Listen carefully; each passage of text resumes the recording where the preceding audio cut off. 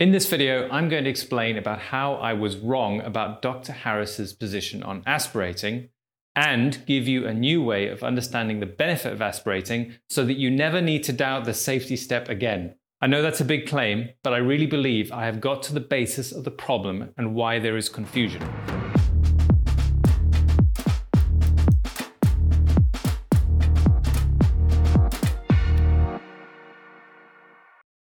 The overall message which I got from Dr. Harris's post was that aspirating was dangerous, which was mentioned in the copy of several pieces of our content.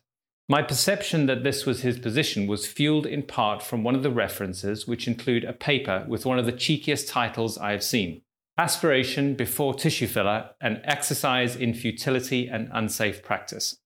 Now, Dr. Harris's position, in his own words, is not that it is unsafe or dangerous, but simply that aspirating is intrinsically flawed and an unreliable safety measure. There is a major difference between saying something is dangerous and saying that it is unreliable, and I'm extremely happy that I was wrong in my understanding of Dr. Harris's position, because I believe it's very important for new injectors not to get the impression that it increases risk or that it is unsafe on its own.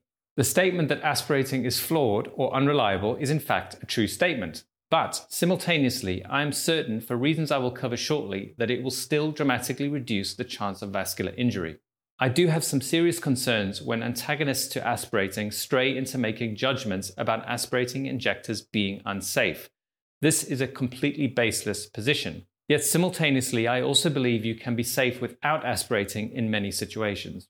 We must be able to hold two opposing views simultaneously in our minds to understand the complexity of these situations. There is zero basis, in my view, to tell people not to aspirate in general. I'm going to give you examples to make the point as to why I believe those antagonists are not just a little bit wrong, but profoundly wrong in the way that they are looking at the same data.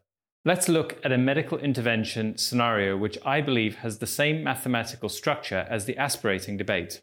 The same data can be used to make the case that this intervention is highly unreliable when you look at it in a certain way, but then extremely powerful when you look at it in a different way. I believe it's this example which best demonstrates the flawed logic in the case against aspirating.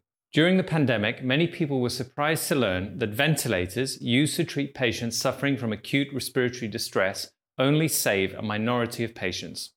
Studies indicate a survival rate of people on ventilators often less than 50% in many studies. The argument that ventilators are only 50% reliable could be made, but in fact, the efficacy of ventilators could be looked at in a profoundly different way. The population in which ventilators are being used have an extremely high chance of dying. Without ventilation, it's nearly 99%. Thus, even a 30% survival rate, which sounds dire, represents a 3,000% improvement in survival.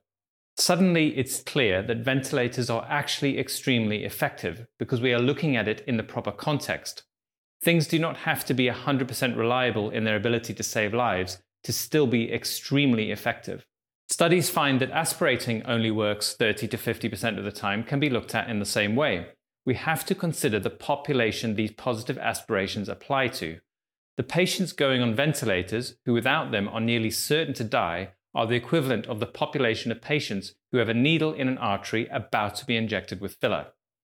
These people with needles in the lumen are the people at maximum risk of necrotic injury, and aspirating a positive is therefore an extremely high leverage event for reducing risk. It doesn't have to be anywhere near 100% reliable to be extremely effective at reducing the risk of vascular occlusion, because 100% of people with a needle in the lumen of a vessel are about to be injected with filler.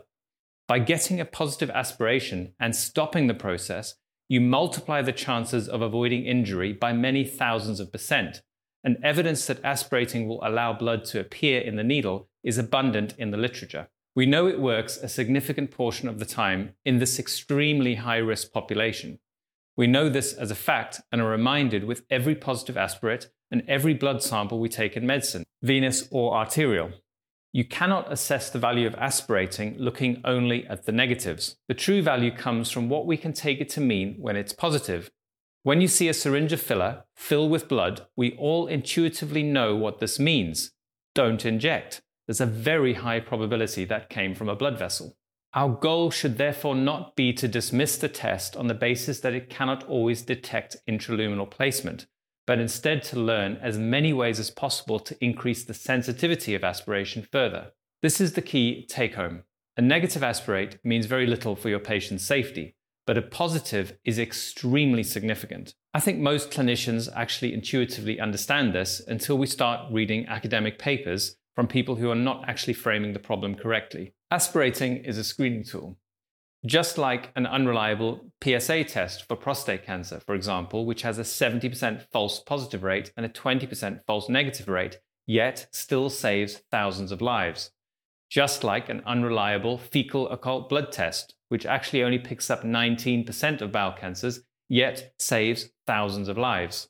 And just like unreliable ventilators only save half the people who use them, yet increase the chance of survival by many thousands of percent of those who do.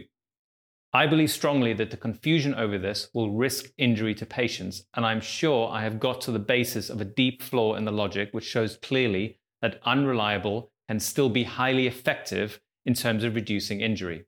So please share this with anyone who you think needs to know. To me, it's clear that anyone who tells you there's no evidence are framing the problem in a profoundly incorrect way. I suggest our efforts should go to keep working on improving sensitivity of our aspirates, while never solely relying on the negatives alone to keep us safe. From that position, you are in the right place to keep getting safer, in my view. Once again, we cannot overvalue these debates. When people engage openly on a position of difference and don't get personal, and instead think deeper and more about a particular issue, we all get stronger. So I must thank Dr. Harris again for sharing his points and raising this, because it's not an isolated view. Many people think this way. And I do apologize again for mischaracterizing his original position. His current statement is a statement of fact. It's the interpretation of it in everyday practice which I disagree with.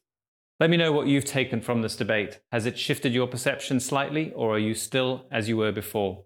I think it'd be hard to have got through all of this content without learning something. So let me know what you've learned in the comments down below.